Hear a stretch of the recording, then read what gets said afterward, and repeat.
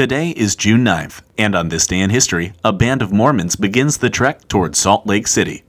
In 1823, a man named Joseph Smith was visited by an angel who showed him where to find a book written on golden plates.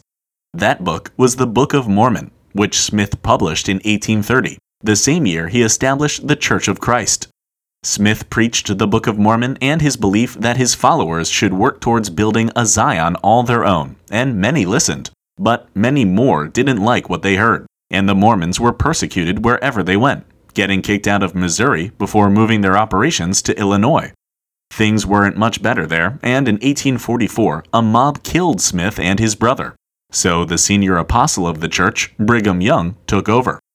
He knew the Mormons couldn't stay, so he led Mormon pioneers on a massive migration westward. Beginning in 1846 and extending until 1869, 70,000 Mormons moved west to eventually settle in Salt Lake City. But the journey wasn't easy.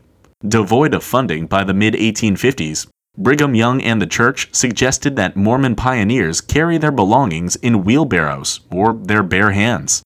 Many took up that proposition, including the group of 500 Mormons that left Iowa on June 9, 1856, for a 1,000-mile journey into the harsh desert of Utah. But there, with the help of their strong sense of community and identity, the Mormons flourished, establishing a Zion all their own.